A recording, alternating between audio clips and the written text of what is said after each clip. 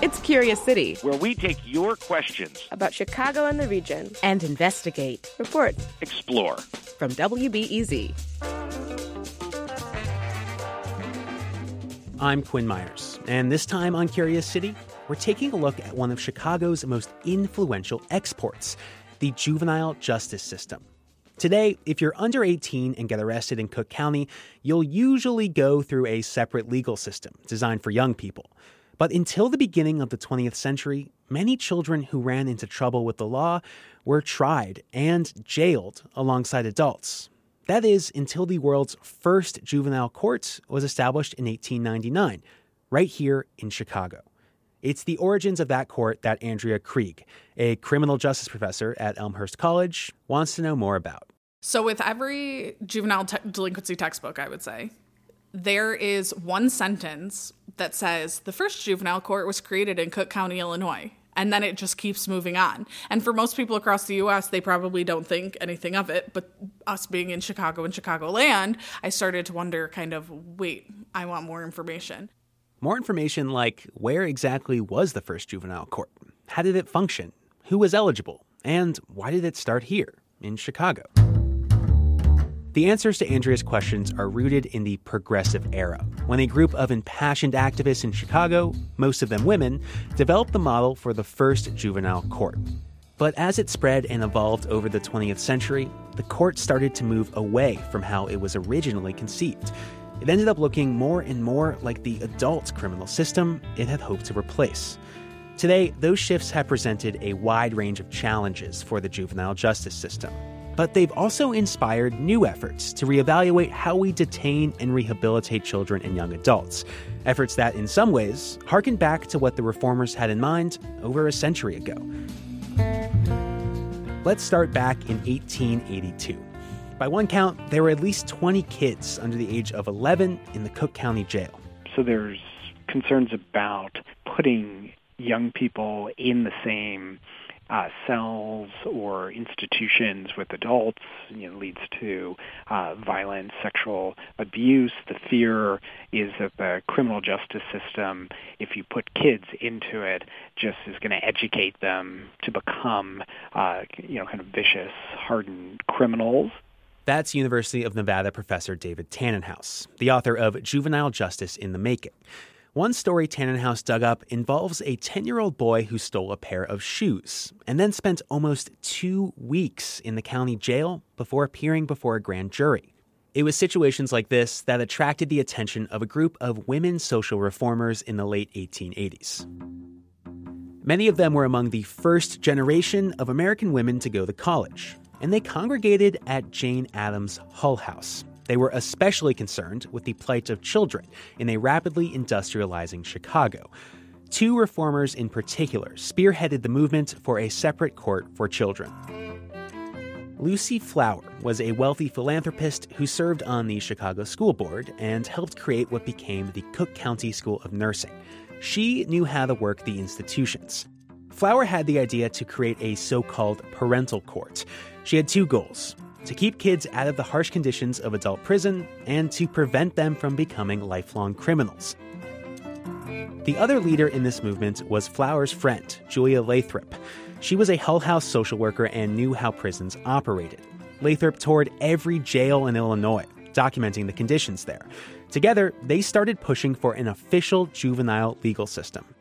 So it's the kind of combination of these women who, are very politically astute. They'll work with leaders of all the different religious organizations in the city. They'll work with men in the Bar Association. And then in 1899, the Illinois legislature passed a bill creating the world's first juvenile justice system. It was modeled after Flower's parental court. And then Chicago becomes a model through creating this kind of remarkable legislation, the talent of the people involved. The first juvenile cases were heard at the county building in downtown Chicago. 8 years later, an official court was built across from Hull House on what is now UIC's campus. Professor Thomas Garrity teaches juvenile law at Northwestern. He says, unlike the adult system, the procedures of the first juvenile court were designed to be purposefully informal. The judge might be sitting around a table as opposed to in a formal courtroom. The children and families would be sitting at a table, again, as opposed to standing in the dock as a criminal defendant would. And the objective of the judge was to try to act in the best interests of the child and not to impose harsh consequences upon the child. The reformers hoped this approach would allow judges and probation officers to provide individual solutions to each child's case. They did not have attorneys, and actually the idea was that probation officers would stand up and let the judge know what they thought was in the best interest of the child. The model of the Chicago court spread rapidly. By 1925, every state except Maine and Wyoming had some kind of juvenile court system. The early reformers hoped that the new approach would help kids stay out of the legal system. But instead, as the court grew, Tannenhouse says they noticed the same kids kept coming back. It was a revolving door. It doesn't solve the problem of children growing up without the support that they need from families and communities. It's not going to solve those structural problems. And Garrity says there was another problem that arose as the system scaled up. A problem that, of course, developed was that children were being dealt with in a rather summary fashion. One important example involved a 15-year-old boy who made an obscene phone call. He was arrested, but no one told his parents. He was convicted and sentenced without a lawyer. Without representation of counsel and without due process. So we have in the 60s a series of Supreme Court decisions which we call the due process, revolution.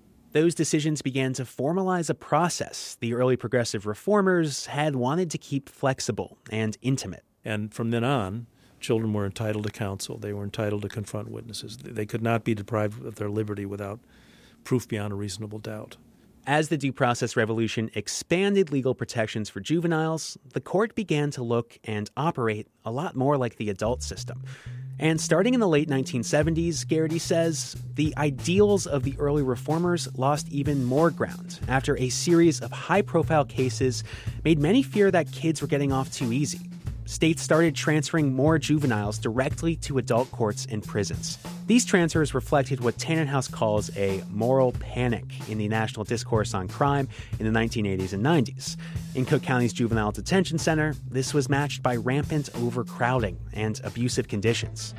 In the late 90s and early 2000s, activists and institutions started reassessing that tough-on-crime approach, kicking off yet another era of reform for the juvenile court. Betsy Clark has been at the forefront of those modern-day reforms. She's the founder of the Juvenile Justice Initiative, a nonprofit based in Evanston. Clark says there's been progress made over the past 20 years, like a steep reduction in the number of incarcerated kids. But she says the court still faces a number of obstacles. For one, children of color and from low-income families are overrepresented in the system. We do things in this country that no other developed country does. We prosecute children as adults. We give them lengthy sentences in the adult court. We lock up children, even though we've reduced a lot, we lock them up at still much higher rates than other developed nations. So it's a funny dichotomy. We were the leader over a century ago, and now we just need to change some of these policies to catch up. Today, 120 years after the first juvenile court was established, Clark's concerns echo those of the early reformers. She'd like to move away from trying any juvenile in adult courts. She also wants to provide more education and professional resources for at-risk communities. But she'd also like to change the definition of juvenile itself to include people in their early 20s. She says research shows the brain's decision-making abilities aren't fully formed until a person reaches their mid-20s. That research is driving an experimental program launched by Cook County in August 2017 called the Restorative Justice Community Court. And it has some ideas similar to what those early reformers had in mind. The court is open to nonviolent offenders between the ages of 18 and 26, just over the age of eligibility for the juvenile system, from Chicago's North Lawndale neighborhood. All in all, just a small number of people. It brings together an offender, victim, and members of the community. They sit together in a peace circle where they discuss the motivations behind the crime, the harm caused by it, and potential solutions. The focus is on repairing harm from crime as opposed to being strictly punitive. And in restorative justice, the best way in which to do that is to have the people who are most directly affected by that crime be at the table or be at the circle, so to speak. That's Judge Colleen Sheehan, who oversees the court. The goal is to create what are called repair of harm agreements. They might include something like community service or connecting an offender with job training or a mentor in the field they're interested in. At every restorative court meeting, Judge Sheehan sits in the peace circle, as opposed to at a traditional judge's bench, to make sure things run smoothly.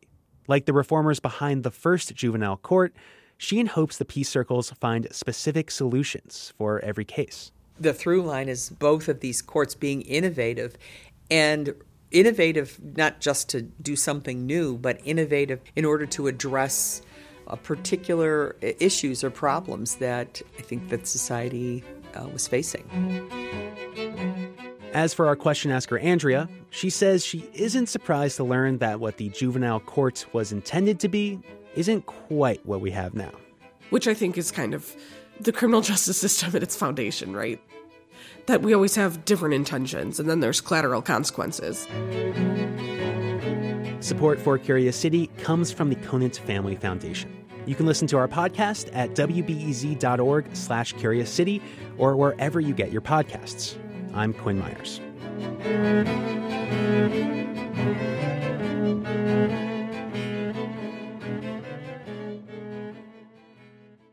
Next time on Curious City, the 1893 World's Fair in Chicago introduced hundreds of products to millions of people. It also saw some of the first large-scale experiments in modern marketing, like one of the world's first promotional giveaways. They'd look at each other and say, hey, let's go see what we won. And they'd troop up the steps by the hundreds, by the thousands, by the hundreds of thousands. Mass marketing at the world's Columbian Exposition. That's next time on WBEZ's Curious City.